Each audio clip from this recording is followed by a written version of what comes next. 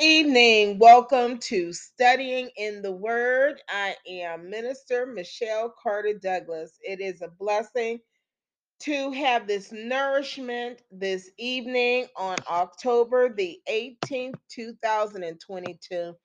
I do want to encourage everybody to stay focused, stay prayed up, study in the Word, and exercise your right to vote this November. Praise God. Uh, Sister Arlessa, if you could bless us in with prayer. Dear God, thank you for blessing our loved ones and everybody on this prayer line. Please give us the strength and let us all have a blessed and safe year as well as this winter. In Jesus' name, we pray. Hallelujah. Amen. Hallelujah. Hallelujah. Praise God. Praise God. Praise God. As we recall from last week's Bible study, we did read and study in the Exodus chapter 13. And in that chapter, we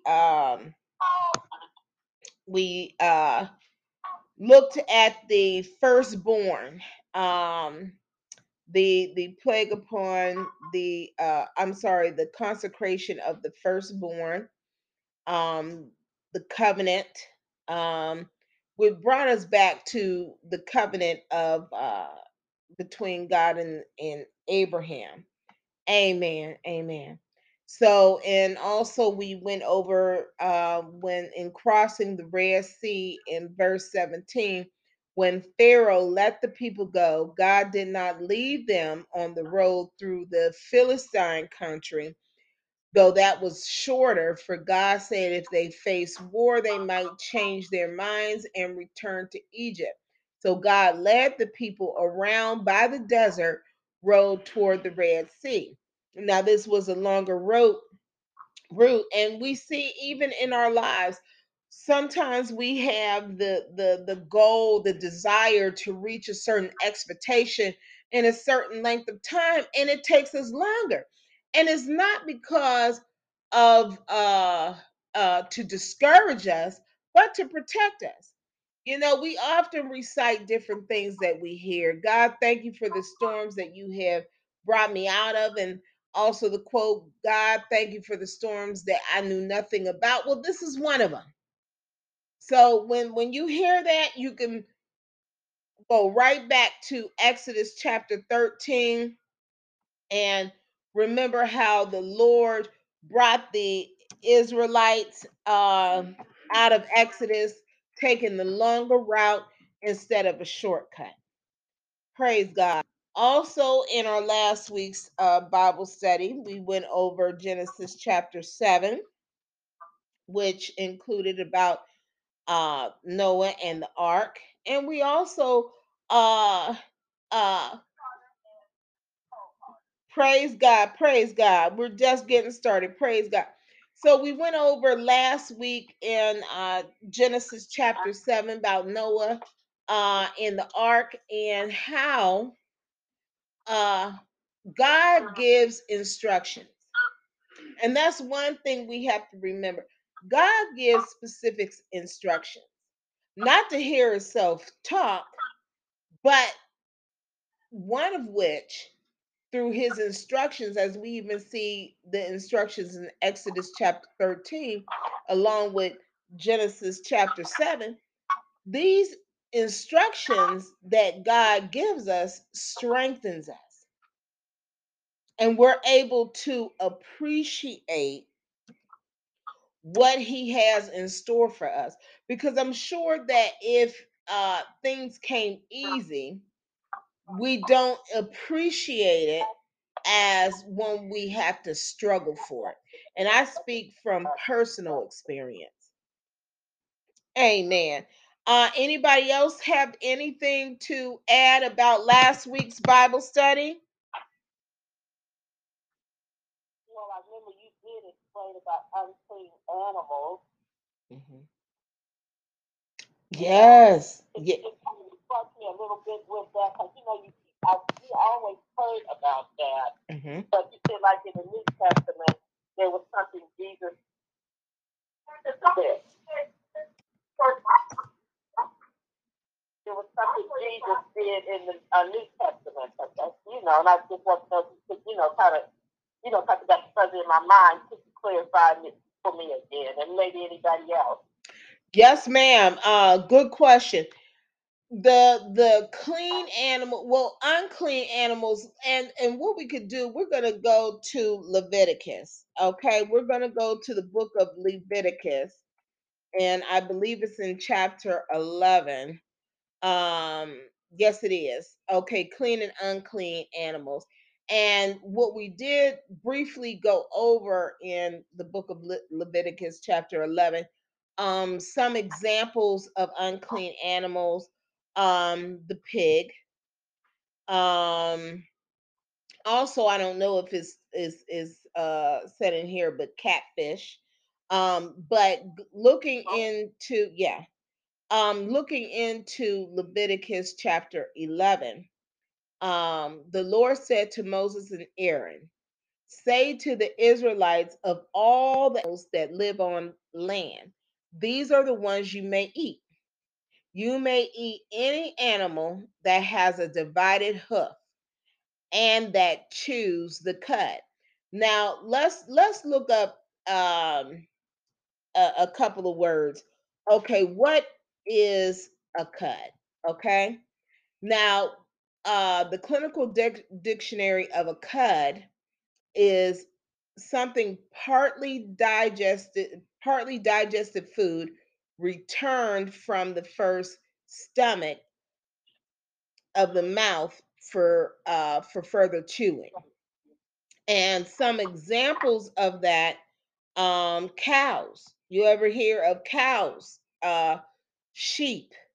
They chew and swallow their partly digested food over and over again before finally swallowing. And that's one thing that we as humans do. We chew our food thoroughly. If you ever heard of a person, they don't, a human being, um, they don't chew their food properly, they just swallow, and sometimes is equated as being a glutton. Yeah. Okay, so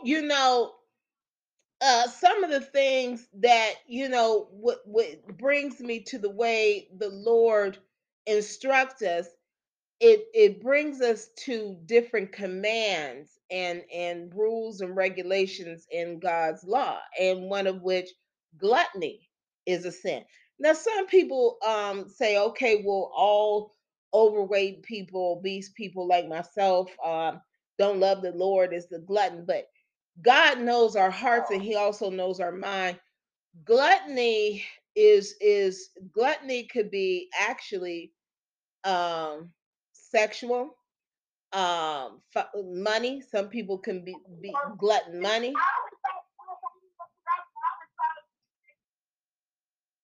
I'm sorry, what was that?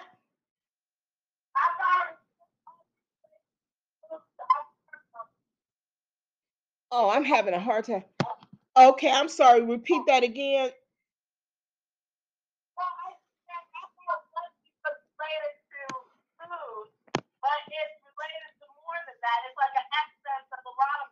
Exactly. And standing in judgment of others, it can be a gluttony. That's what we have to understand. And that helps us with also overcoming and getting through spiritual warfare. And my sons and daughter, we're working on a project right now, this about spiritual warfare, and one of the keys is recognizing spirits. Jealousy, and then there's envy. Envy is an emotion. Jealousy is a spirit. Gluttony is a spirit. you know um Depression is a spirit. you know that tries to overpower and overwhelm us, so also, standing in judgment with people is also a spirit. um However, when you are called to the right to judge, that's not a spirit, that's an obligation and a duty. If Yeah, if you see an injustice, the Lord tells us that we are supposed to speak up for that person when they can't speak for ourselves. Yes, amen. So going further into the Bible, let's look up what a hoof is.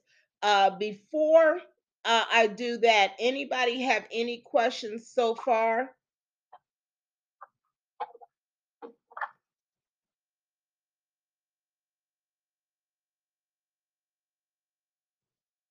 Okay. Now, when I hear about a hoof, I think of a horse. Now, that's one thing. So let's the clinical dictionary, according to Oxford Language, a hoof is the horny part of the foot of a ungulate animal, especially a horse. Okay. So when you think of when God is telling us what not to eat, of course, I don't know of anybody that would want to eat a horse. But with certain people having certain unclean spirits, they desire unclean things. And that's how we have to look at it, as unclean animals. So when we look with the unclean animals, we understand why the Lord is saying that these things we should not uh, digest, we should not eat. But yet, both unclean and clean animals have a purpose because they both were allowed on the ark.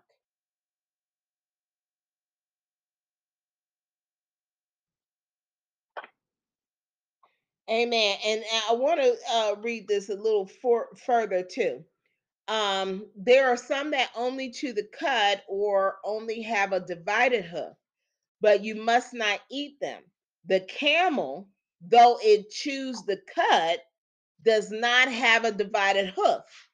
It is ceremonially unclean for you.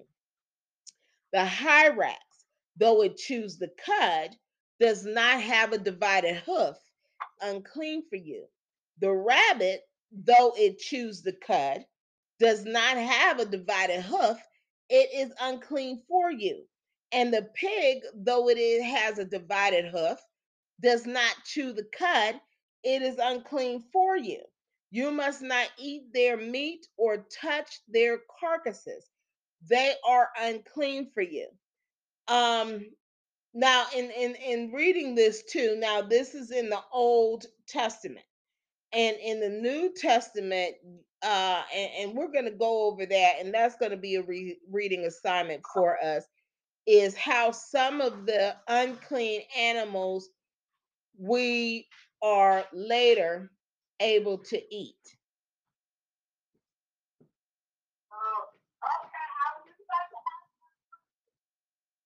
Yes, and you know what? We might go over that tonight. We might go over that tonight. Um, I You know who did tell me, they didn't know exactly where, but I remember your grandmother, she saying in the New Testament, and then she said Jesus. Oh, that's good. Mm-hmm. But she, I always wondered, but I never did, read and find out further. But she said, she had told me that because I was sitting down, oh my goodness, and all the pork I've been eating and loving it. I know, and that's. Mm-hmm.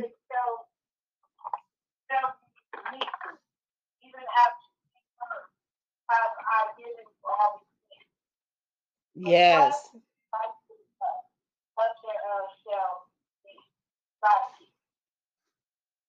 Mm-hmm.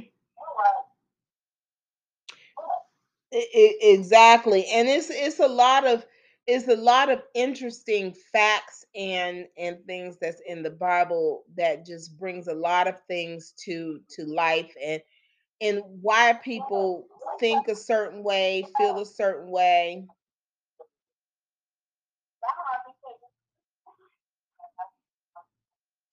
Amen, amen. And one thing I want to touch upon before we move forward, the Hyrax. And let me make sure I'm saying this name right. Hyrax. Okay, it's Hyrax. Okay, now yes, the Hyrax. Because I was like, what is it? I was calling it a Hyrax. I said, what is a Hyrax? And when I looked at it just now, it kind of looks like a rat a little bit. And so now this is another thing that's considered in Leviticus an unclean animal. And when you look up the Hyrax, to me, they look a little bit like a rat, you know. So you get to see some things that are just you understand why these laws are given, even when you look at a pig, and like I said, I got bacon, I got pork chops in my freezer. I even got ribs, but when you look at the lifestyle of a pig, they eat its slop. They are unclean, you know. So, but what we're gonna do, we're definitely gonna uh look into the New Testament about um the clean animals, or what how we are able to eat some of the other animals. But again, it goes, and we have to cook it a certain way. Yes, amen. Are there any questions?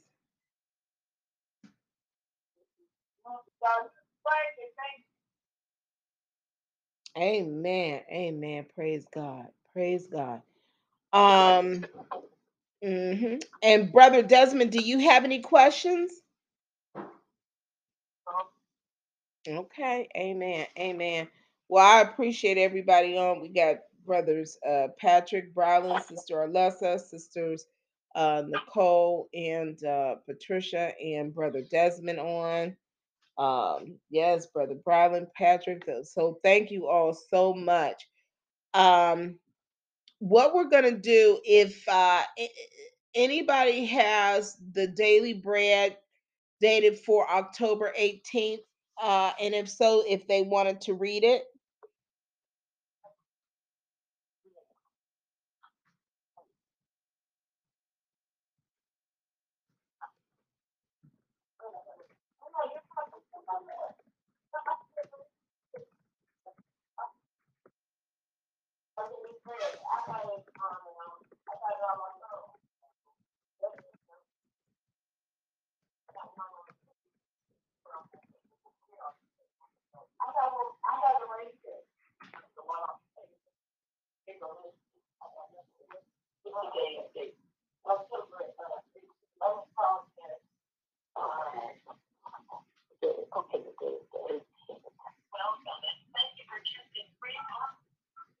Amen. Did you want me to read it? Okay, yes, yes. I can read it. Okay, amen. Thank you. Okay, is it called Beyond Words? Yes, it is. Isaiah 53:55, 2 Thessalonians 1. This man heard inexpressible things that no one is permitted to tell. 2 Corinthians 12:3-4. Thomas Aquinas, born in 1225 to 1274, was one of the church's most celebrated defenders of the faith. Yet, just 3 months before his death, something caused him to leave unfinished his Summa Theologica, the massive legacy of his life's work. While reflecting on the broken body and the shed blood of his Savior, Equinus claimed to see a vision that left him without words. He said, "I can write no more. I have seen things that make my writing seem like straws." Before Equinus, Paul too had a vision. In 2 Corinthians, he described the experience. Whether in the body or apart from the body, I do not know, but God knows. Was caught up to the paradise and heard inexpressible things. 12:3-4. Paul and Antiquitas left us to reflect on an ocean of goodness that neither words nor reason can express.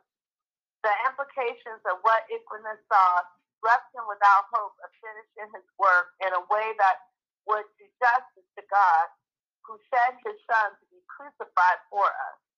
By contrast, Paul continued to write, but he did so in the awareness of what he couldn't express or finish in his own strength. And all the troubles Paul encountered in service to Christ. 2 Corinthians 11:16-33, 2 Corinthians 12, chapter 8-9. He could look back and see in his weakness and goodness beyond words and wonder. By Matt Egan. Reflect and pray. What problem have you had that seemed like a curse? How have you seen God show himself good to you in ways you can't describe? Father in heaven, please give me the courage today to look for an inexpressible sense of your presence and strength in my weakness. Amen. Amen. Anybody want to answer, share their thoughts? I don't know if I'm able to answer, and we're not giving somebody a chance. I don't want to be. Oh no, go ahead. No. I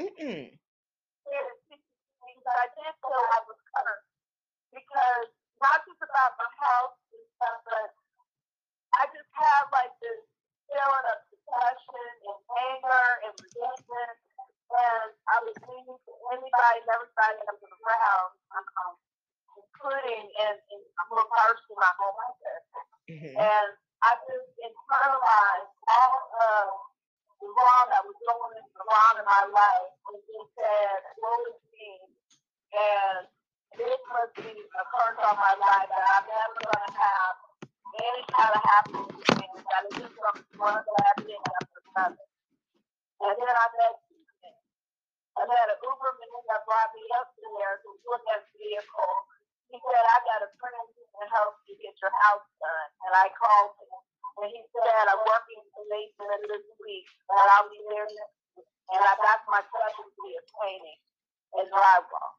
I say it as his way I hope you feel.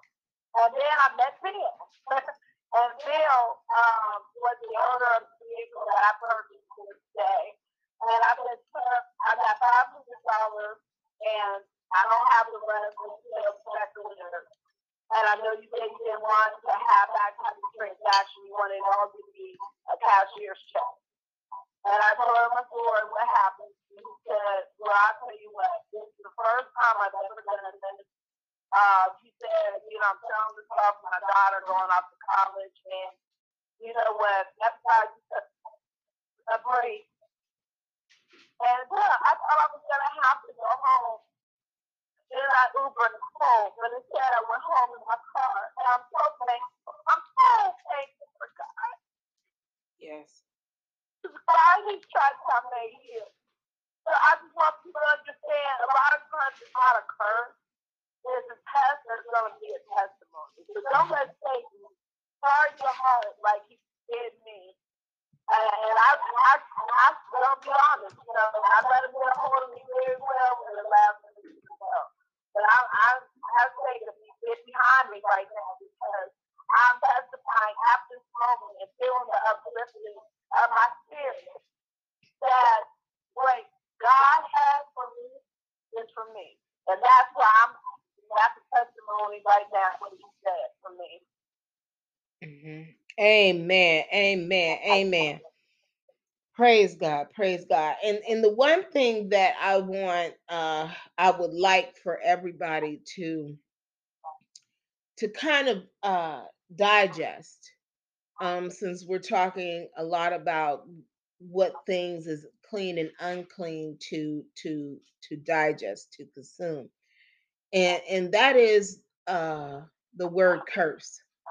Because one thing you all ought to remember, no person can curse what God has already blessed. It's not going to happen. It's not going to happen. And the adversary wants us to feel that resentment. That feeling is that this dark cloud hovering over us, and the dark cloud is really the adversary and the demons. It's not a curse, because you can't curse what God has blessed. You understand? Actions curse people. People talk about generational curses, but really what a lot of people are finding out is that it's generational cycles, because Jesus broke the curse. If you believe and you live according to what God has destined, and you believe in the Lord and Savior Jesus Christ, and your actions exemplify that, how can there be any generational curses? We inherited death. We inherited sin. We did not inherit curse. Back in Exodus, it talks about the generational curses, and that was Moses speaking. But again, our Lord and Savior Jesus Christ broke that. Amen. So when we look in here beyond words, what problem have you had that seemed like a curse? My action in unforgiveness and holding grudges. That was my problem. That was my hindrance. And since I let things go, God continues to open doors. And I have this thing to where I can't dwell in the shadow of death of unforgiveness. I can't do that because it hinders you. And how have you seen God show himself good to you in ways you can't describe? You know, the fact that sometimes we as a family, or even in friendship, or whatever have you, can bicker and argue. And sometimes we say things that we're like, oh my gosh, I'm not going to get past this. I can't take it back, or whatever else like this, you know. And God, the Holy Spirit that dwells in us, takes over to where you forgive and things is erased from your memory. And that's the beauty of God. And then not only that, but the same family unit that the adversary tried to throw a wrench in, that family unit will work together to help one another out. In the midst of our storm, when we have sinned by thought, word, or deed, which is sometimes in anger, and we say things and different things like that, God still blesses us. And then we go back and we be a blessing to somebody else. That's God.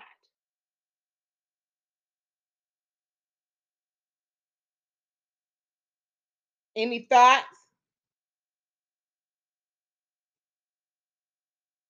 I got a question. Yes, yes. And one moment. we will be right back with more with studying in the Word.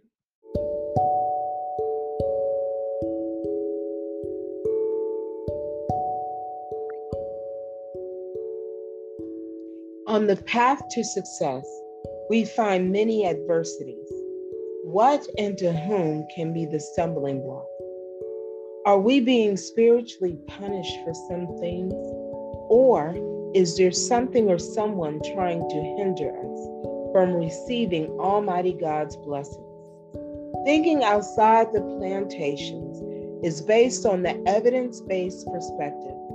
Evidence shows who and what is oppressing people today. The plantations of depression, suicide, domestic violence, and addictions will not define us. We have the power to become free. This book will guide you through breaking the chains, thus enabling you to step off those mental and philosophical plantations that impede your social growth. This book is written by abuse survivors and designed for your individual and group studies. Books are available on Amazon.com, both the instructor's manual and the individual book.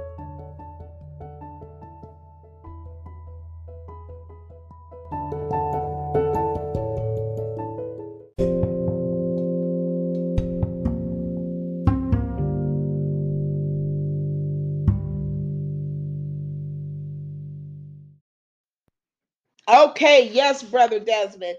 Go ahead with your question. Okay, now my question is about somebody who is atheist. Mm-hmm. Are they, now, you talk about, how they talked about curses. Mm-hmm. Now, that person, if they meet somebody, they have a child. Is that child born into innocence, or is that child born into a curse? Well, You know what I mean? Are they forgiven as well? Okay, well, first, now the first part of your question about someone who's dynamically possessed. Remember, Jesus himself cured many demon possessed people. And one of the many blessings that Jesus bestowed on us is that we will be able to do greater works than even he did on in heaven, which one of them is exorcising devils. Okay, with that being said, we look at it is not who has been possessed, but it is the entity that has taken possession that needs to be removed. Okay. With that being said, it's just like again when Jesus said in the scripture when his disciples asked him, and I do believe it was a young boy that was deaf. And let me get that scripture. Let me see.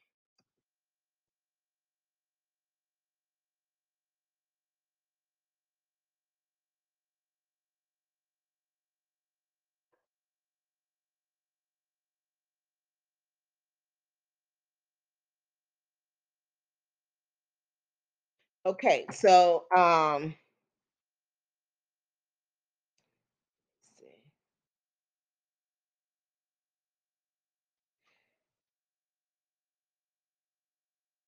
And I'm a find the scripture, but in the scripture, the disciples asks Jesus, "Who have sinned, the parents because the person was disabled?"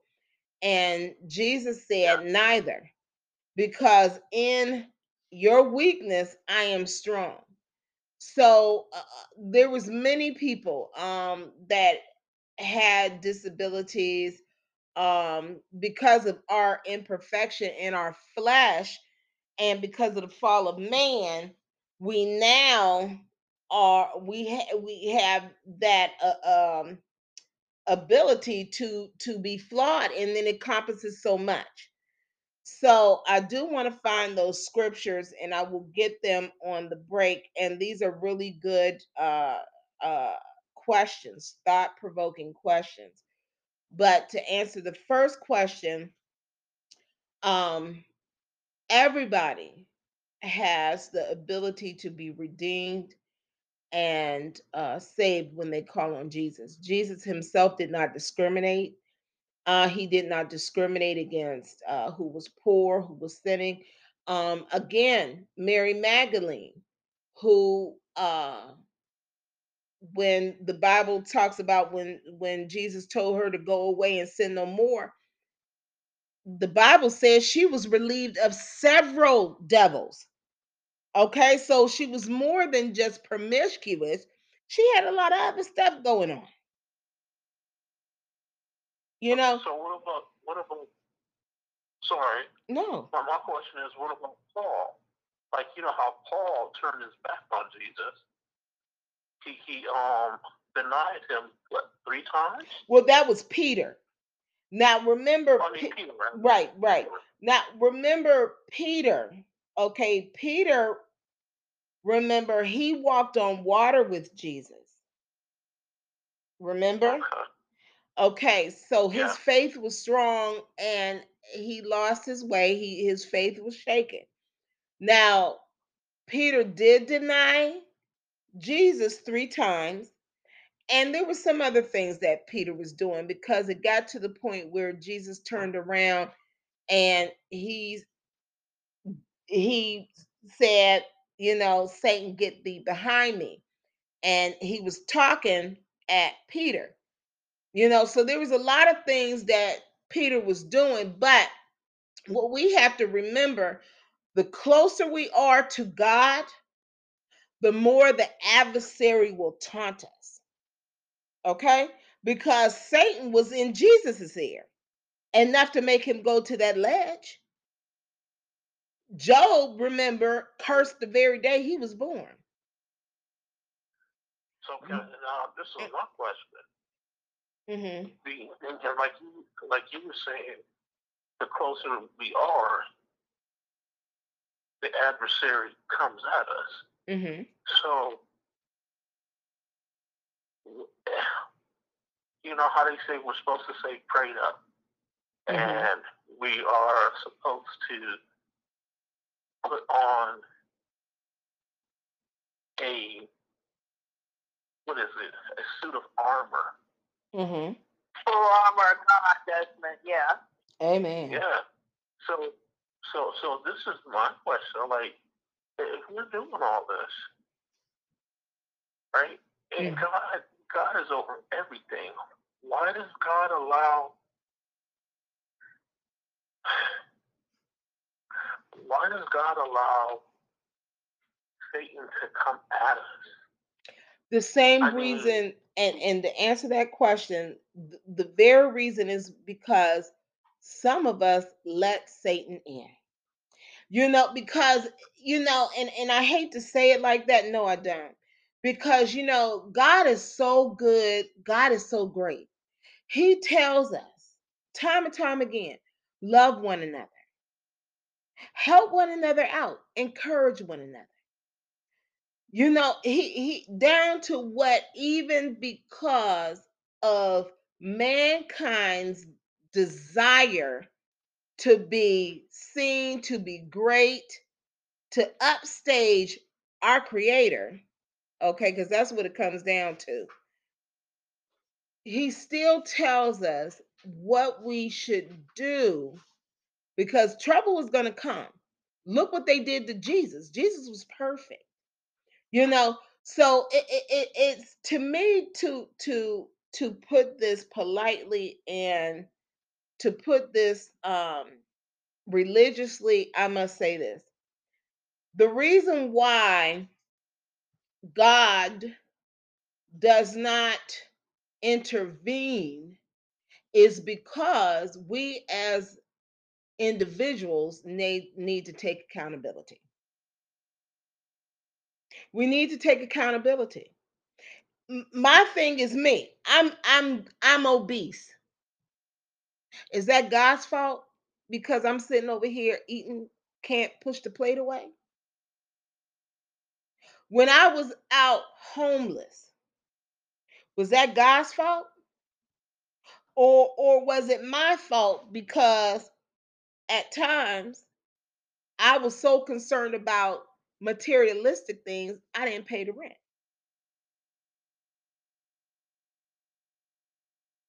When people get STDs, is that God's fault? He said don't go in the rain, you know, and I'm putting that politely because he says one man for one woman. You know, so God is not a genie. God doesn't owe us nothing. He gave us life. He gave us individual talents and gifts. He gave us a holy Bible book that we can utilize our capacity in which He has destined us to live it. And it's up to us to embrace that. Does that answer it? Yeah, that pretty much answers it. You know, and go ahead. Anybody else have anything they want to share? I just wanted to say, yeah, like with Desmond, it's not like how Pastor Michelle Carter Douglas is saying, basically, here's your bed, you lied in it because, you know, this is what you're dealing with. But how she said it, you know, if the devil's knocking at your door, why do you have to let him in? Exactly. Would always tell me, you know, you let him in, you just welcome him in. Just like you welcome in a visitor that's knocking on your door that is of God, you can welcome an evil spirit into your door as well. And sometimes how Kathy said, you know, not to say that everything materialistic is evil, but we are caught up in the riches of this world. And if somebody's knocking on your door, looking a certain way, driving a certain car, you're more likely to let that person in than you are somebody that's dressed more mindfully and don't look like they, you know, have it. And I know for me, I'm not saying that again, like Brother Desmond, I did it to myself, but I got all caught up in what I had. Okay? That was not a God. He said, look, I got a manger. Look, I got a nice house. Look, I got a good job. Look, I got this. You know, and sometimes what happens is when you get so caught up in the world, who is in charge of this world? We know who oversees this world. That's God. He's right. The devil has the ability to get into our soul if we are of this world. That's why the Bible says you are supposed to be set apart from the world. Because Psalm 1 says you are not to walk with the ungodly and the people that are not of this world. Because of this world. Because if you walk with people that are ungodly and of this world, that is the path you're going to lead to. You know, and again, there's circumstances that happen to good people, meaning that there's people, young kids that get cancer. They're completely innocent, like St. Jude. I'm sure their parents and other people ask them, why did God allow this cancer to happen to this innocent person? What kind of God allows this kind of suffering for a child? And again, it's not about them letting Satan into them to have an assessment of the cancer in their body. But again, it's about why was this child born with this disease? There's a purpose for everything God does. Sometimes we don't understand it now, Brother Desmond, but we understand it better by and by. So sometimes to ask those questions, and again, Pastor Douglas says it better than me asking them.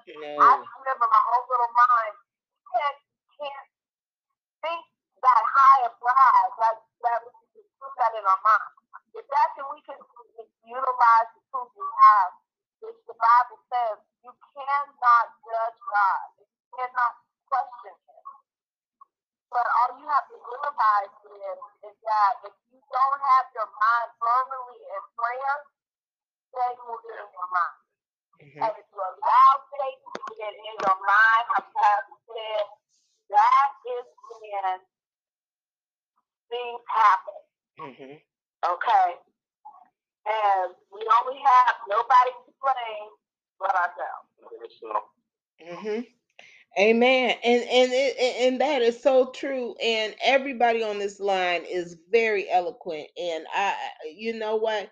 And that's the beauty of God. That's the beauty of the Holy Spirit, the beauty of our Lord and Savior Jesus Christ. You cannot operate and function outside the body of Christ. You can't do it. And let me explain. Sometimes we are so in the flesh that we think that we don't need other people. And case in point, when I was going through stuff, I was like, you know what? Hey, look, I'm not going to talk to this person. I'm done. And God brings us right back. That's the same thing with life. We can't function without God. There's no way.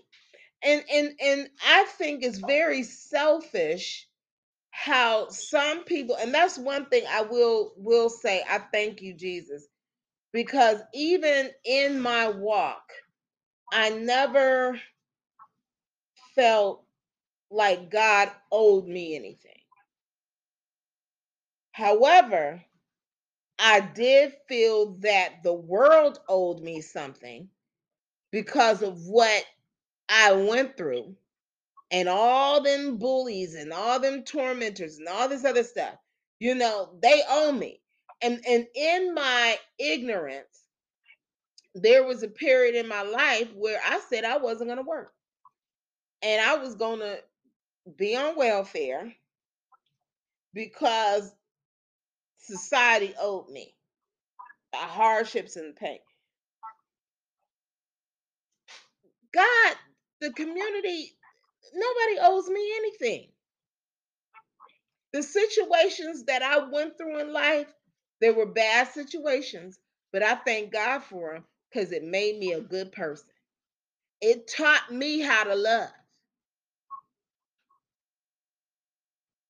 It taught me how to be a pastor, how to be a minister, how to be a mother, how to be a sister, how to be a friend.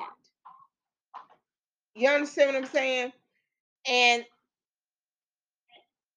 the people in this world today and to come, until people understand that God is such a divine and beautiful God,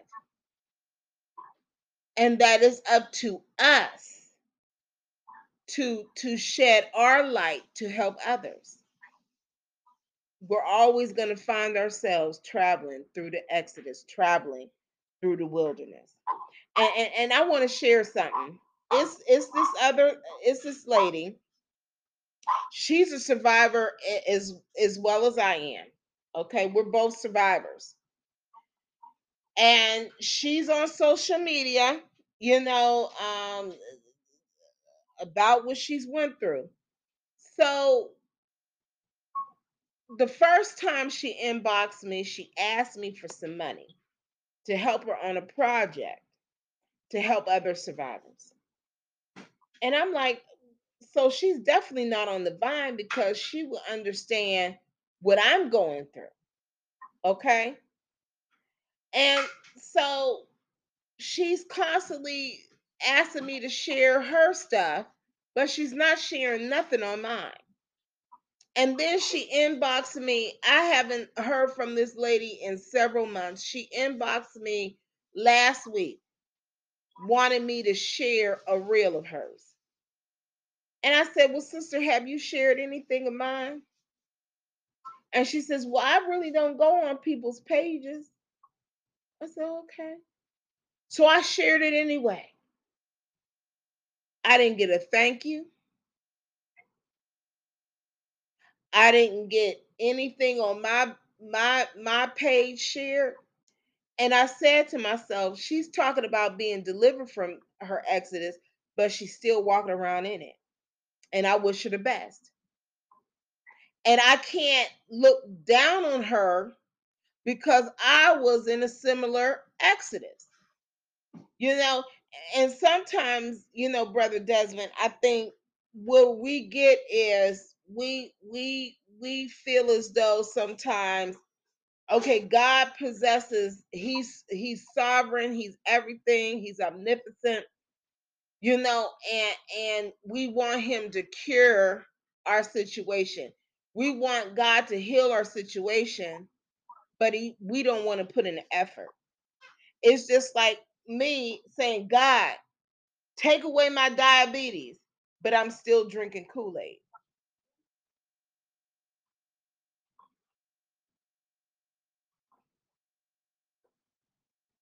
I understand. Amen. Any other thoughts, anyone? I just like the way you put that in perspective. Glory to God. Glory to God. And it's the truth. It's the truth. And and it's just like some people, they say, I'm so miserable, I'm so unhappy. Why don't I have no friends? Why we'll quit complaining? Smile a little bit. Encourage people. I love Pastor, it's funny you say that. Go ahead. Yes. Amen.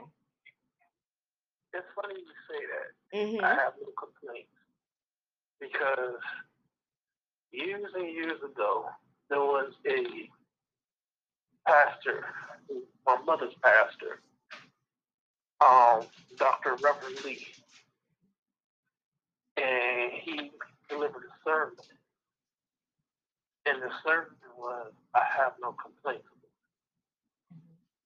And I was thinking to myself, like, you know, it's hard being in this world not to form an opinion or not to say something. Like, and then he was talking about it, and he said, you have to look at life itself. When you say, I have no complaints. And the thing is, you're saying, God gave us life. Why are we complaining? We fall down, we have to get up. And he was like, a person can come into your world and say, it's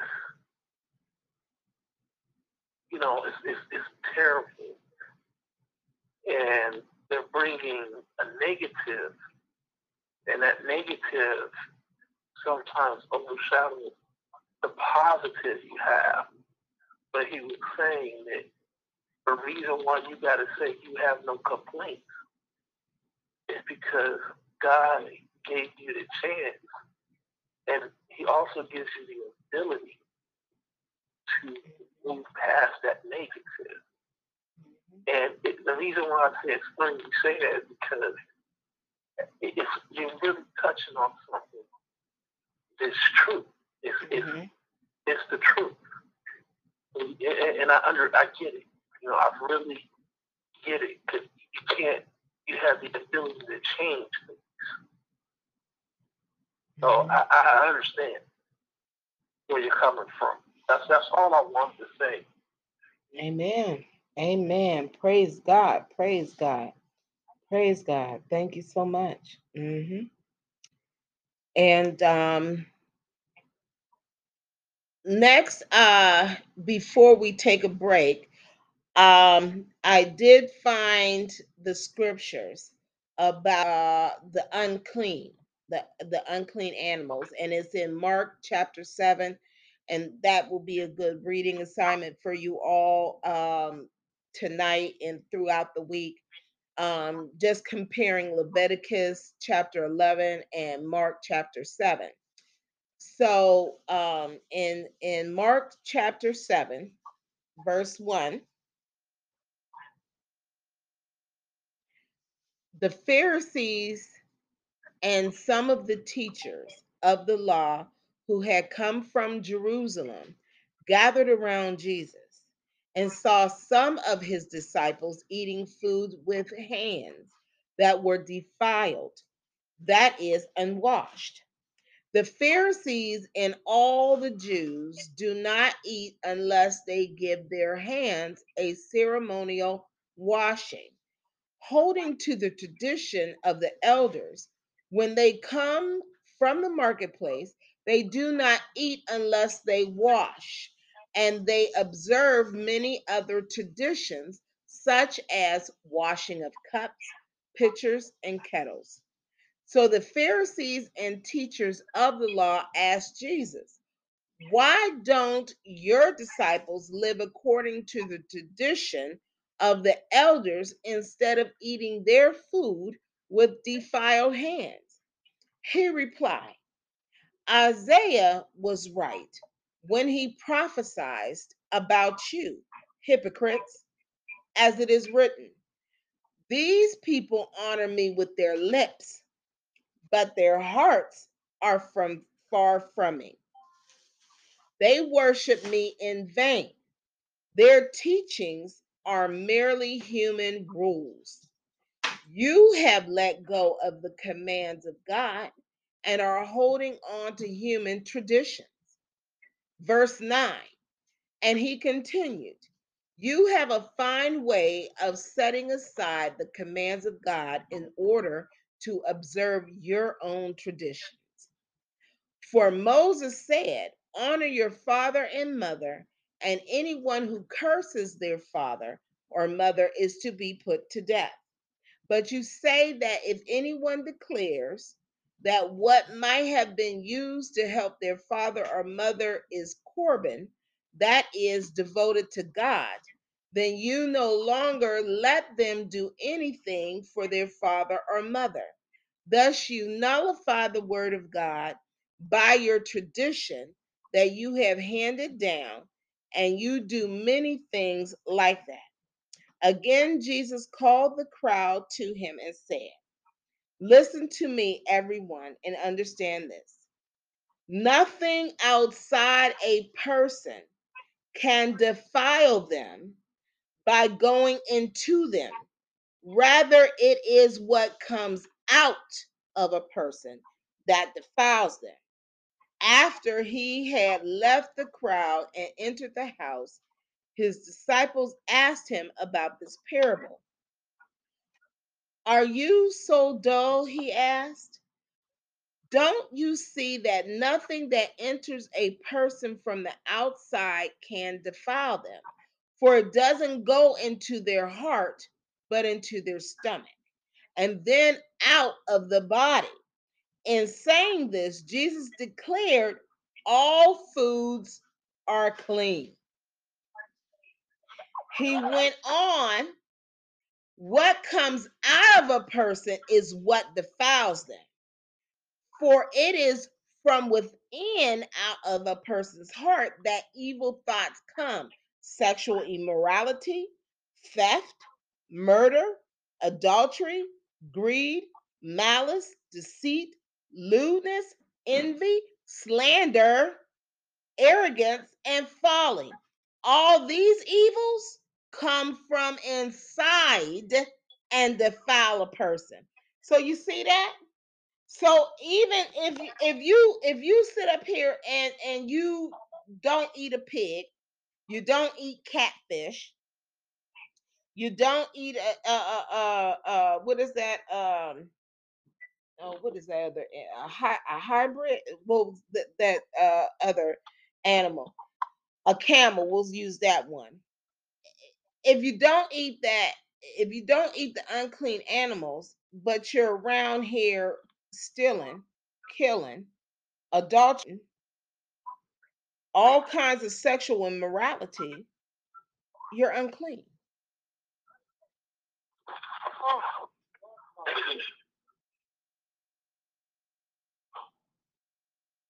And you know what? And I will say this, because this reading this scripture brings me back to a place in my life.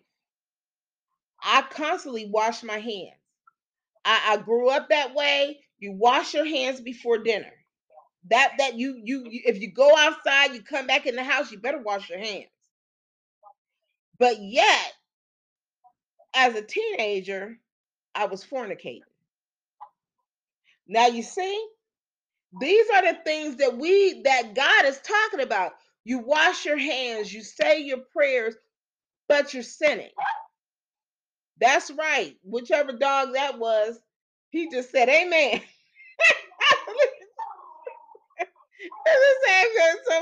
But you know, and that and you know what, and thoughts anyone?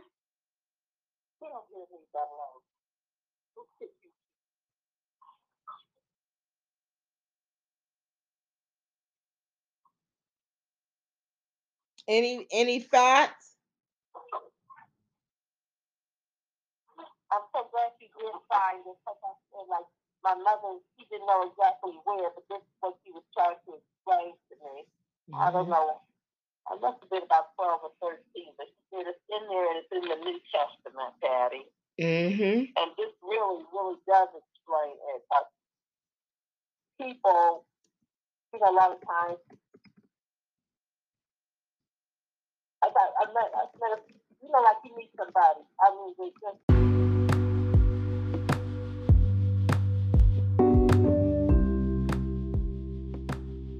With only a few minutes until they could exit to Koenigsegg Parkway, the roads and traffic take a turn for the worse. Readers and friends, the angel of death was near. Sterl and John prayed silently to Almighty God. Are they spared? Everyone hopes for a perfect love story. Some people dream of taking an adventure.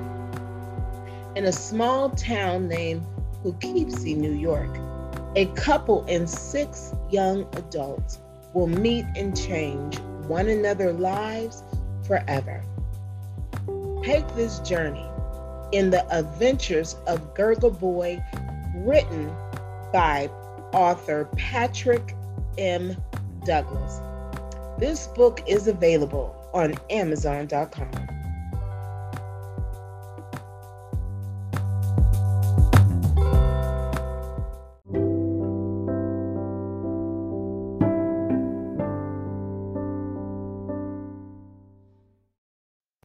Amen. Amen. We're back. So the main thing that when we talk about intimacy, because intimacy is pleasurable, and sexual immorality is an addiction. And as I was stating, one of the goals and objectives that I have in doing this podcast and doing the Bible study is to bring awareness and raise the importance in celibacy, monogamy, and marriage. You know, it's imperative that those that cannot contain are married. And the adversary is polluting people's minds, you know, and we as women and men have to bring back the sanctity of marriage. You know, it's coming to where sexual intercourse is almost like a handshake now. Yeah. You know, and you know, and then too, in my honesty and transparency, you know, after I divorced and I was celibate for some time and whatnot, and I dated, it was like, okay, well, you know what, I do want to possibly marry again, but you know, I want it a selfish thing. I want to feel good. and you just have to pray over it. Just like now, I decided, I said the person that I was seeing was not good for me. He was supposed to be an elder, but he never picks up a Bible. He was picking up a fork and a spoon more than he did the Holy Bible. That's not an elder, you know, and that's not conducive. I'm sorry, but you know what? God gave me that name behind closed doors for a reason. Because I just, and it's a shame, but it's true. So, you just have to be like, okay, that person, if they a certain age, 60 years old, and they still like, back in trying to be like Shaft, it's not gonna work. Like I'm almost 50. I'll be 50 in December. I know. I'm not Pam Grier. I'm Michelle Carter Douglas, and I'm a pastor and a minister.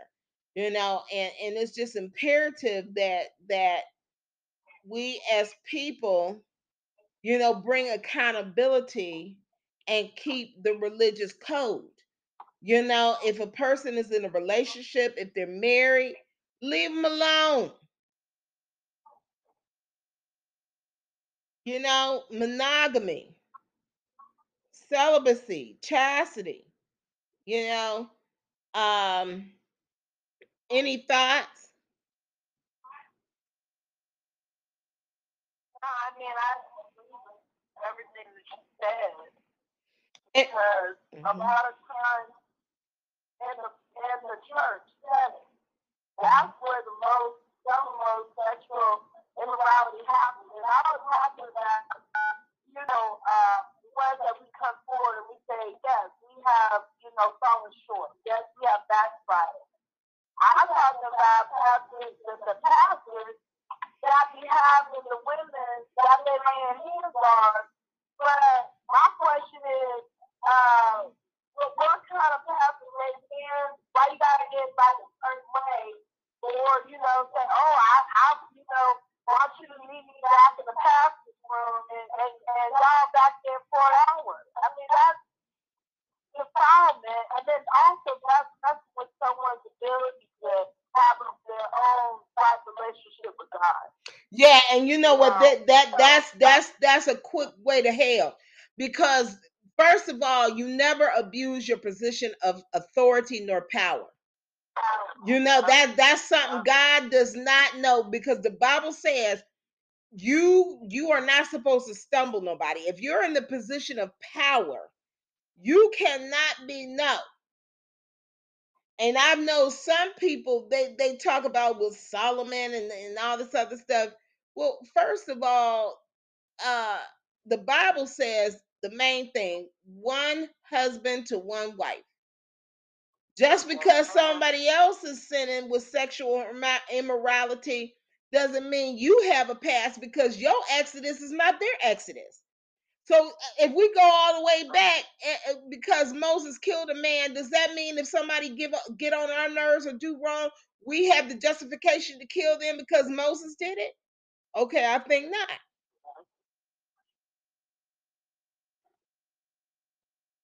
People have to stop. Yeah, you can't you can't do that. Some, and then too, and this is not to say anything about different beliefs or whatnot, but the one thing is this: marriage, celibacy, monogamy is beautiful. Because if it's one person with one person, you don't have to worry about no diseases. You don't have to worry about going to the grocery store, going the aisle, check out, and you didn't see three people you was with, uh, and you with your man. Now that's ridiculous. And people don't think of it like that. Don't nobody want to run up on somebody and you didn't have this person's side. Or put your head down in the pastor, even drop the by. Exactly. And you're right, sister. You're right, sister. We got to bring this back. We have to bring it back. It's imperative. That's why so many things because the COVID is not gone, and then we're going up on different other pandemics. People are becoming more and more aggressive. Prices are going up on food. This is the next level in the shift of the revelations.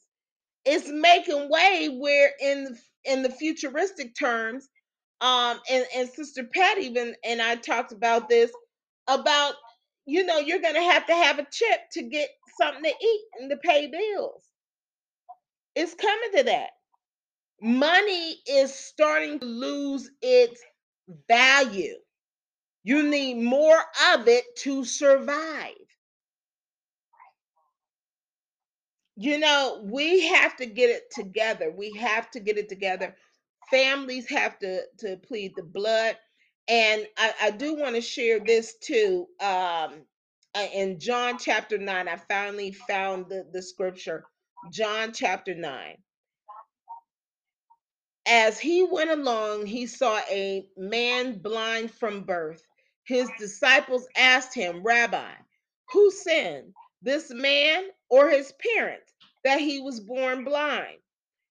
Neither this man nor his parents sinned, said Jesus, but this happened so that the works of God might be displayed in him. As long as it is day, we must do the works of him who sent me. Night is coming when no one can work. While I am in the world, I am the light of the world. After saying this, he spit on the ground, made some mud with the saliva, and put it on the man's eyes. Go, he told him, wash in the pool of Siloam. This means sent. So the man went and washed and came home seeing. So you know what? This, Brother Desmond, is to answer your question about the possessions and disabilities and different things like that. You see right here, there is no generational curses. This mentality that people are carrying on even today's time is what I call generational myths. You believe because something is going on that this is a punishment. No. Mm-mm. Any thoughts? Yeah, I'm glad you mentioned that because there was some evangelists. One that I remember well, Pastor Bishop Long. I mean, Eddie Long. And that's all he used to talk about is that generational curse. And, it got to be to the point where people believe that generational curse so much that they set up their own grocery shop. Mm-hmm. And instead of how you're interpreting his scriptures, helping us with our relationship being closer to God, what Bishop Long did was gather their growth with their relationship with God, but wanted him to be their follower. Follow him instead of follow God and be their leader. And it was terrible. You're right. And another thing, Heavenly Father, allow me to be quiet so other people can talk. I just love conversation, and I do apologize. I don't want to, interrupt while people are speaking. But you are so correct, my sister. You are so correct. And I think what it is, when you think of a curse, you think of something being inevitable. You can't escape it. You're doomed. And this is how the adversary works. And you begin to see the tactics of the enemy. God speaks life, God encourages, God gives hope. He gave hope to people who have killed, maimed, been fornicators. He didn't say, and I love using examples from the Old Testament because I really can relate to a lot of the stories and stuff. Tamar in the Bible, her tricks to, have the baby and stuff and dress up and whatnot. But you know, Jesus didn't tell Mary Magdalene, stand right there so then people could stone you because you're a harlot. You're doomed, you're cursed. No, he didn't say that. So if Jesus, when he walked the earth, he didn't preach about generational curses. This is something that's taken out of Exodus, you know, and we're gonna get into that too, because I don't want to keep you know, bringing it up. But you know, this is just to make people think that they can't escape anything.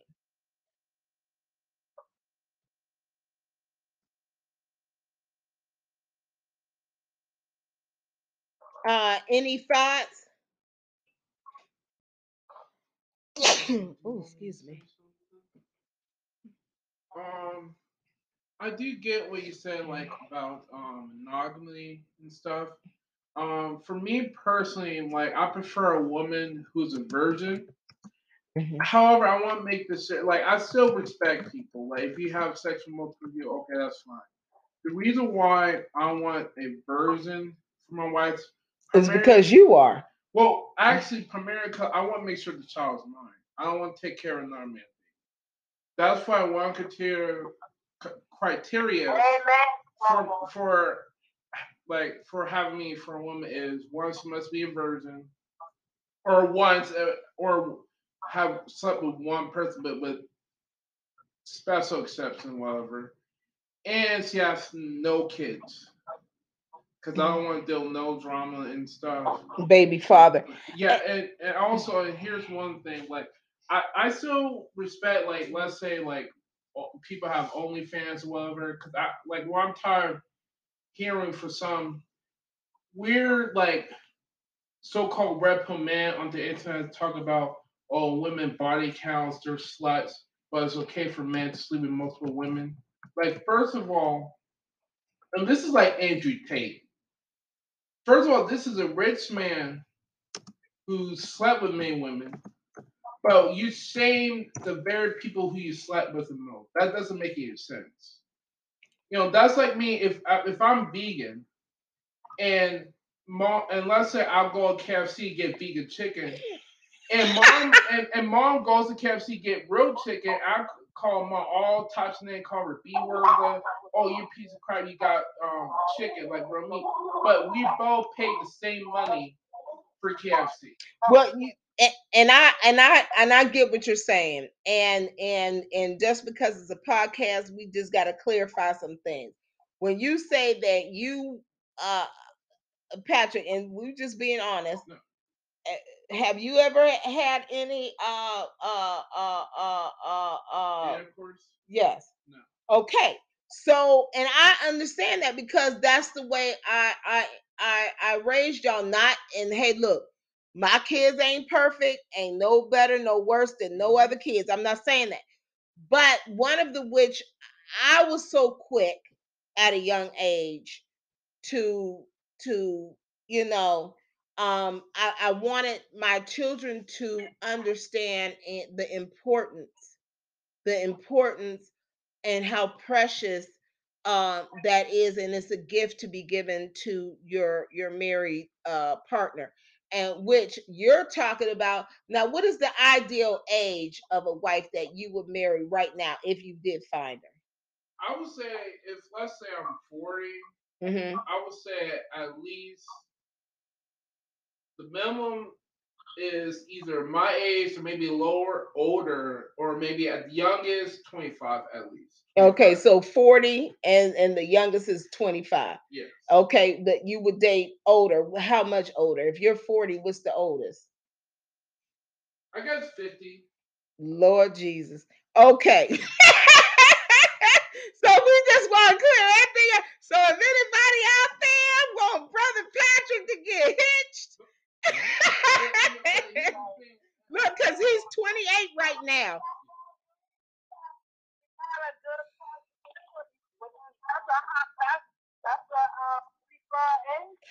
That's and you know the thing is what he's saying is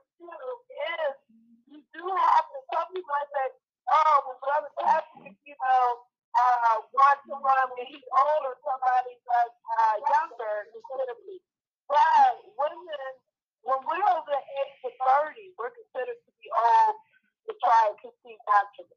When you talk about 35, you're talking about geriatric pregnancy. That's right. So That's right. it's very reasonable. And it makes a lot of sense because one thing the Bible shows, now Sarah Abraham didn't lie about that. But there was a lot of people in the Bible that then in married women that were considerably younger than them. And one of the reasons why was because of the ability to conceive. Because I could be wrong, Pastor, you expert in this, but I thought Sarah was an exception. And that, there wasn't other women in their 90s giving birth to babies. Most other women were younger, much younger, with childbearing age. And with that said, you have to marry somebody. And how Patrick said, everybody's different and how they live their life. But I can just say, from my own perspective, that I know obviously my child was not a mistake or anything like that, don't get me wrong. But, sometimes, there's a sequence in our lives that God wants us to have to make it easier for us. That's right. That. And one thing the devil has done, especially in the Black community, is remove the Black man from the family. When you remove the Black man from the home, then everything else falters. It does. Okay. Then the children encourage to keep them, in a line. And the father being able to show the son how to treat, a woman who pretends to be their wife. And God bless you. how to give about and things like that. And have that woman. And then also what happens is just financially, and spiritually. That's right. A man is his protector. Me and the scripture, one of her favorite shows is I neighbor. And it's a lot of times most of the Saradite neighbors who end up fighting on them because they're dogs and they want to protect their family and they want to protect their territory. Whenever you have a role reversal, when you have the mother trying to be the mother of the father, okay, that's not going to work. Okay, whenever you have the son or daughters trying to, take in that role, of being a parent, that's not going to work either. So it's like you have to have those roles set because that's why God put man at the head of the house. Has nothing to do with what I like how you said, you have to read, this week about, in Peter, about wives submitting to their husbands. It's not about we are just behind our husbands to be like this little, method. Ooh, I can't do it. Ooh, the man is home. Ooh, it's the man. Right. No, it's about you have to have respect for that position. God made Adam first. And these came from the rib of Adam. So that means we are connected. But that also means that since you have come first, that I'm supposed to follow, especially, that's the way God wants it. Now, of course, feeling of God and following God, don't mean I have to, follow you, But I'm just saying, the devil has seen us, and he has broken that down so badly in the church that it is so hard to get a full Black family where you see a Black person, a Black mother, and what I mean by, they different races, but you see a mother, a father, children, all four going to church on a regular basis. And what I mean by church again, Pastor, listening to your podcast, going to your, websites and things like that, because that's what the church is anyway. You already have been doing that for years. But that's how you have to see it. You got to focus on that Black man. You got to understand that this is where God wants you to be. He wants you to be at home. He don't want you to be outside of that home. And then I'm looking for that. You know, most of the ones that have the longest sentences are black. You have white men that murdered 1, 2, even 3 people, and they have possibility of parole. Then you got some black men that they start cleaning your house like Clinton did. All of their offenses are non-violent. It's mostly it's smuggling. But because they were convicted 3 separate times, they got 25 lives without a possibility of parole. And then there goes the downfall right there. Exactly. And you know, is and that's something that we need to speak about in the Bible study, importance of the black man and the male presence in the home. Now we have Brother Brylan. Now Brother Patrick's 28 and Brother Brylan. Now we're talking about marriage as well. Ideally, what would the age of the wife be for you? Louder. Come on, so they can hear you. Typically, like I like slightly older women because they're more mature. So how old? Come on. Well, since I'm 22, I think I'd rather date a 25. Okay. 28. Okay. So Brylan's age bracket, he said because he's 22, is 25 and 25 to 28. Lord have mercy. Okay. Oh Lord, and then he jumped at 25 to 30.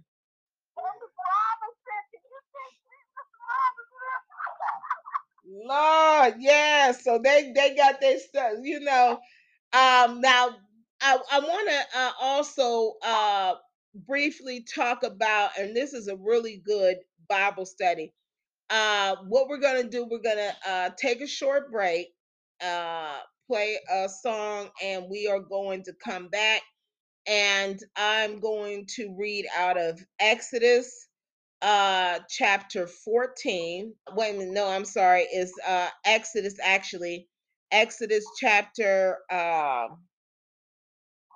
20 and Numbers chapter 14, and we're going to briefly talk about generational curses. Next week, our Bible study, we're going to pick back up on Exodus chapter 14, Genesis chapter 8, and we're going to tie all of this in, you know, discussing about generational curses, whether it is myth or fact. Okay, we will be right back with Studying in the Word. I am Minister Michelle Carter Douglas. Amen. Welcome back to Studying in the Word. I'm Minister Michelle Carter Douglas. Praise God. As we look, I want to look into the generational curses. Let's see, Brother Desmond, are you still on the line? Yes, I am. Praise God, praise God. Well, you know what? If you guys can turn your scripture Bibles to Exodus chapter 20, that's Exodus chapter 20, and this is another reading assignment for you guys to read it in its entirety. I will be reading verse 5. You shall not bow down to them or worship them, for I, the Lord your God, am a jealous God, punishing the children for the sin of the parents to the third and fourth generation of those who hate me. Okay, the reason why I want to say this, you know, some people they bring up generational curses. Okay, and they say it's in Exodus. It's in Exodus. You see here, this is the Ten Commandments. This is going down to um the laws that the Lord had for the people. And in verse 5, punishing the children for the sin of the parents to the third and fourth generation of those who hate me. So if you hate God, you are cursed. Remember, cursed was Satan. Well, the snake, the serpent, curses the ground. You know, uh, Adam had a specific curse. You know, when it talks about this here, it reminds me when you hear about public assistance. When you're on public assistance, they say it takes about 5 generations to get off. Generational poverty. When you think about it, and now this is another thing, and again, it's a cycle, it's not a curse, but people need to shift the way that they're thinking. When you are in a relationship and you have children and you decide that you want to play house somewhere else and you leave that household, well, the kids is without two parents, correct? So the last that I checked, it takes a nice hefty income for a two-parent household to raise the children that they got. So now, by you leaving a household, how are you going to maintain two households? And then that child ends up growing up and they do the same thing. They abandon their kids. Domestic violence. You understand what I'm saying? What it's talking about?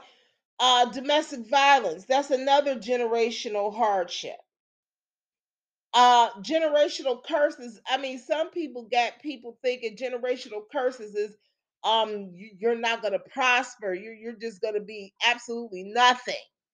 Your life is doomed. No, that's not what God is talking about. Because when you don't listen to God, you show a disposition between you and the Lord. He's saying, I am the Lord your God who brought you out of Egypt, out of the land of slavery. You shall have no other gods before me. Praise God. Hallelujah, Brother Brawley. So my thing is, if you got some golden calves, or you're doing one of Pharaoh's thing, talking to these magicians and whatnot, what are you showing your children? And you don't think your children are going to pick that up? And listen to what the Lord is saying. I, the Lord your God, am a jealous God, punishing the children for the sin of the parents to the third and fourth generation of those who hate me, but showing love to 1,000 generations of those who love me and keep my commandments. So to me, God is giving more love than he is showing punishment. And my thing is, when God is talking in these scriptures about punishing the children for the sin of the parents, if you set up a covenant in your household with your kids, it passes from generation to generation to generation to generation. But you ever notice when you falter and you make mistakes, it's harder to kind of climb your way out of it? Yeah.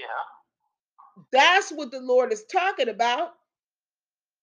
You dig a ditch and you fall in it when God told you don't pick up the shovel, and you fall in and you telling your kids, come help me dig me out of this ditch, and all they have is a twig, and then they fall in. That's the way we need to look at it. Now let's turn our Bibles to the book of Numbers, chapter 14. That's Numbers chapter 14. Numbers, yes, yes, ma'am. Numbers chapter 14, verse 18. That's Numbers chapter 14, verse 18.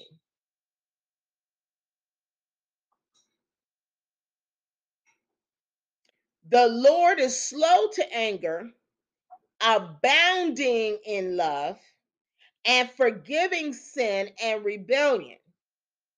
Yet he does not leave the guilty unpunished. He punishes the children for the sin of the parents to the third and fourth generation. This is again. See, I want people to just visualize this. Okay, I'm a parent. I go into a store and I steal something. Okay?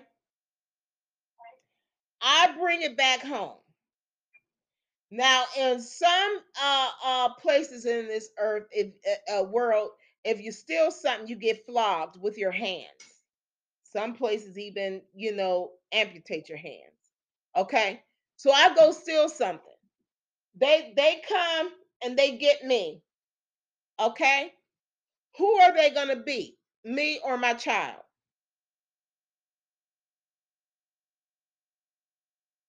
Okay, say that again. I go to a store. Okay, and I steal something. In some areas, they flog you. Some areas will cut your hands off for stealing. Yeah. Now I go steal something and I make it my way to come back home and I'm in front of my children. They come in. Who are they gonna be? Me or my kids? You. Okay, so they beat me in front of my kids. All they know is mommy went somewhere and stole some food because we're hungry. Now, my children have this generational perception that the law enforcement are wicked and bad. They beat my mommy. See, this is what we need to talk about. This is the way we need to see this stuff as generational curses, not as God taking out unfettered frustrations on innocent children and innocent generations. It's the actions. Hallelujah. Thank you, Jesus. It's the actions of the parents that actually do the punishment to the child. Alcohol, drunkenness. Are you seeing this? Yeah. Any thoughts?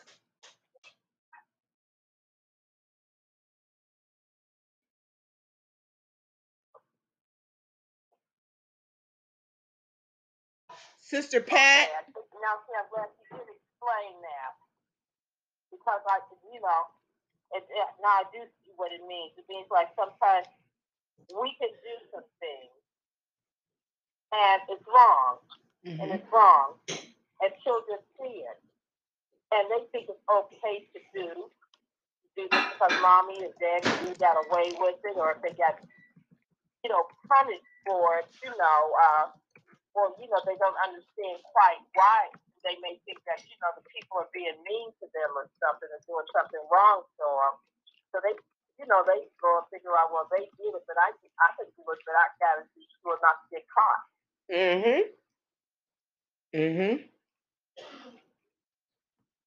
I like that one. Exactly. Now I'm going to take it a little bit further. The scripture, Psalm 37:25. That's Psalm 37:25. And I'm going to read this out of the King James Bible. I have been young and now am old, yet have I not seen the righteous forsaken, nor his seed begging bread. Now, let me stop right there. I'm going to recite this saying that I'm sure you all have heard before. I'm not where I want to be, but thank God I'm not where I used to be.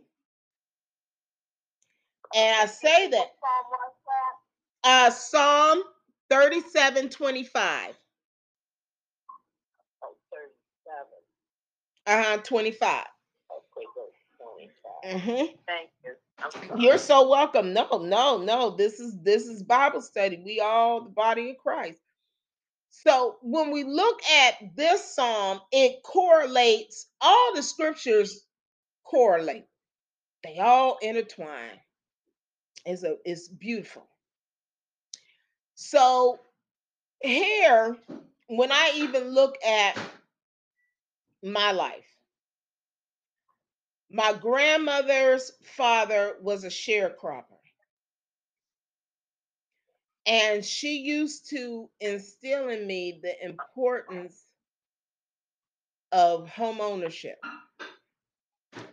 And she said, and also work ethic.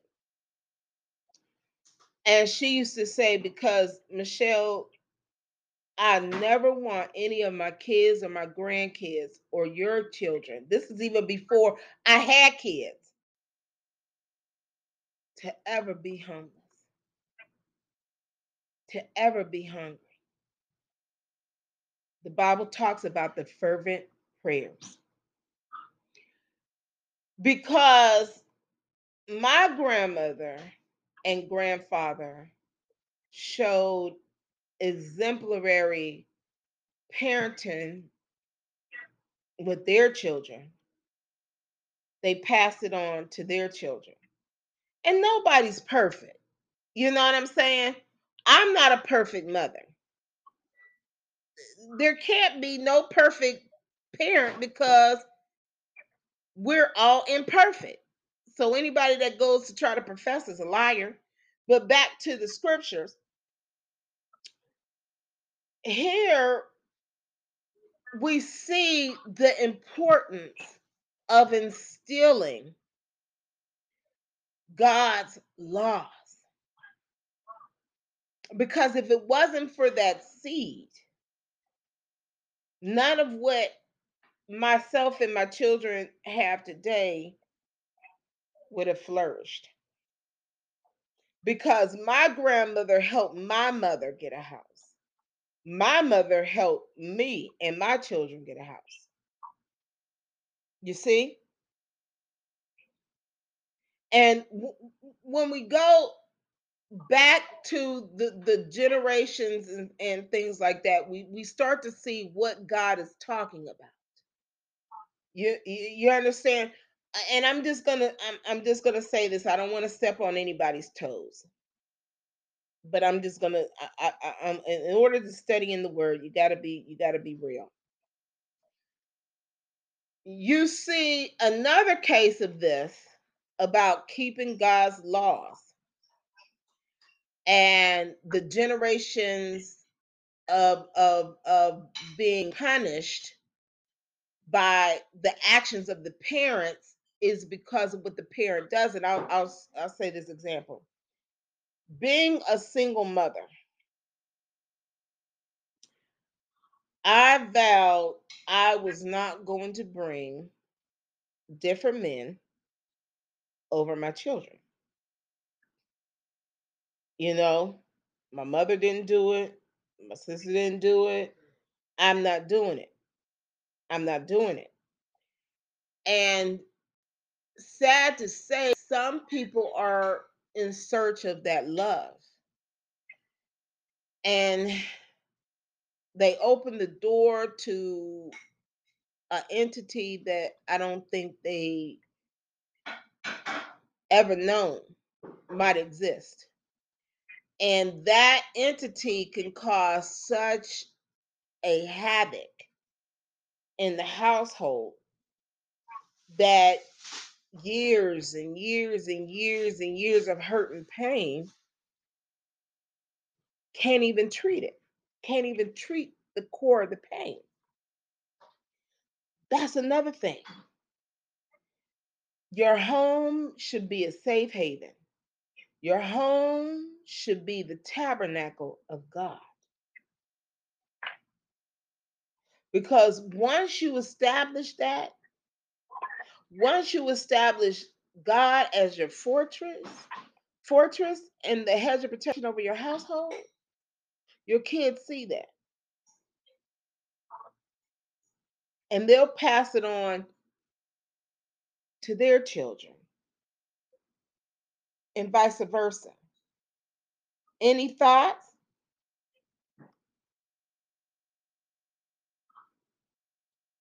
No.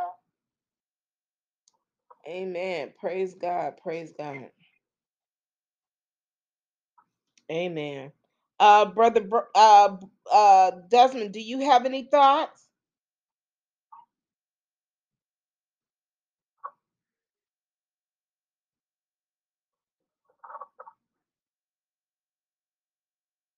And I'm just going to read a couple other scriptures. 2 Corinthians 5:17.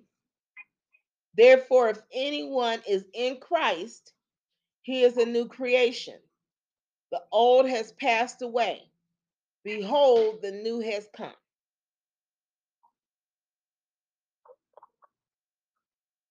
And I do want to pull up this other thing about scripture. I'm going to open it up to the floor while I look up the scripture. Any thoughts?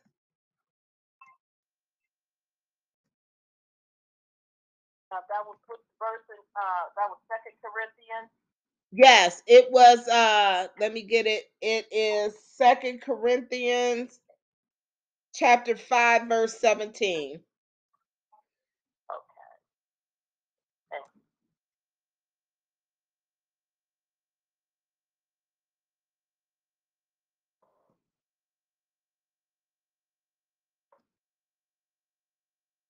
Okay, I'm looking up a scripture right now.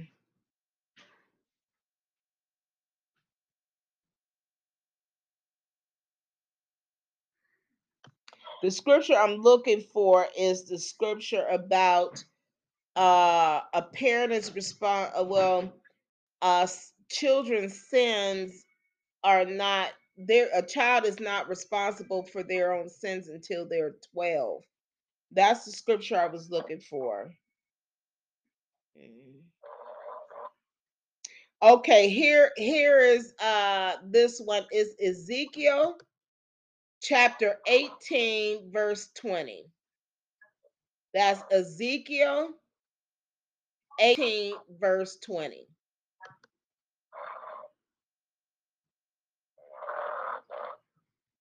And what I'm going to do is I'm going to write some of these thoughts down so I could get the scriptures so we could look them up next week, because I don't want to, put too much information on everybody, but at least we have some meat to digest, over the week to um, just keep this and resonate, and also this just gives us hope. Okay, it's Ezekiel 18:20. The one who sins is the one who will die. The child will not share the guilt of the parent, nor will the parent share the guilt of the child. The righteousness of the righteous will be credited to them, and the wickedness of the wicked will be charged against them. So you see, the comparison in Ezekiel 18:20 to Exodus chapter 20 verse 5 and Numbers chapter 14:18, you see what God is actually talking about. He's not talking about the sins of the, like, for instance, if the father and mother sin, whether it's a sexual immorality, or like I used the example earlier of theft, that does not mean, okay, well, guess what? The child now has to inherit the parent's sin. That doesn't make any sense, because the wages of sin is paid by death. We individually die, go to God for judgment, and that's the wages of sin. I can't pay for my child's sin. My child can't pay for my sin. It doesn't, God doesn't borrow like that. It doesn't work like that. However, what it's talking about is what I showed example. Our ways, our disposition with God will separate us from our inheritance. Any questions? I think this will. How was today's study, everybody? I enjoyed it. Amen. Praise God. I got a lot of nourishment. Hallelujah. Hallelujah. Sister Patty, you could pray us out. Heavenly Father, we just want to thank you. We thank you for the opportunity together this evening to study your word and learn and talk among one another to get a better understanding and a better relationship with you, dear Lord. Lord, I just want to say I thank you. I thank you. And I thank you for all on this line and all who are able to want it to be. We got a lot of nourishment for our souls, dear Lord. A lot of nourishment, a lot of food. Because we need food from your table each and every day that we can live our lives among all our brothers and sisters upon the earth, dear Lord. There is no other way but your way. Without you, we are nothing. With you, we can do all things. So we have to hold on to our faith and our trust and belief. And we have to strive more and more each day to build our relationship and lean upon your blessing hands, dear Lord, and lean and stay within your will, not ours, but your will. Because only your perfect will shall be done. Lord, we love you, we praise you, we give you all the honor and glory. We pray for this world and our community. Yes, Lord. We know you are there and always have been.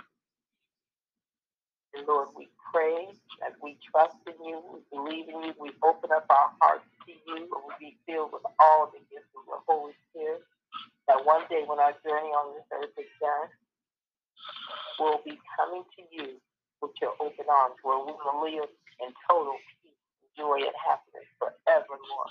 With all the saints and all the kids that have gone before us, that you have gathered into your kingdom. Until that day, dear Lord, we will give you all honor and glory as we walk this earth, living our lives for you and only you. Hallelujah. Praise your holy name forevermore. Amen. Amen. Hallelujah. Amen. Praise God. God is good. And I just want to thank all those for listening to this podcast, for this nourishment. And we just truly are so thankful to each of you.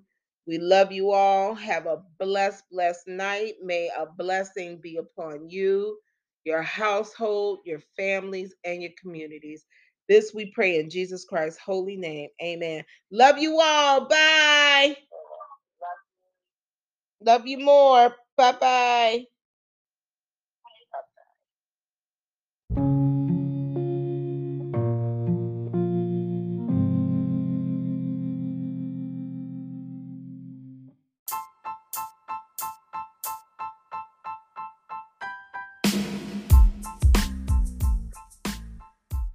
Every finishing point has a beginning. In our lives, every hardship we faced brought about a new beginning, a new horizon, a new triumph.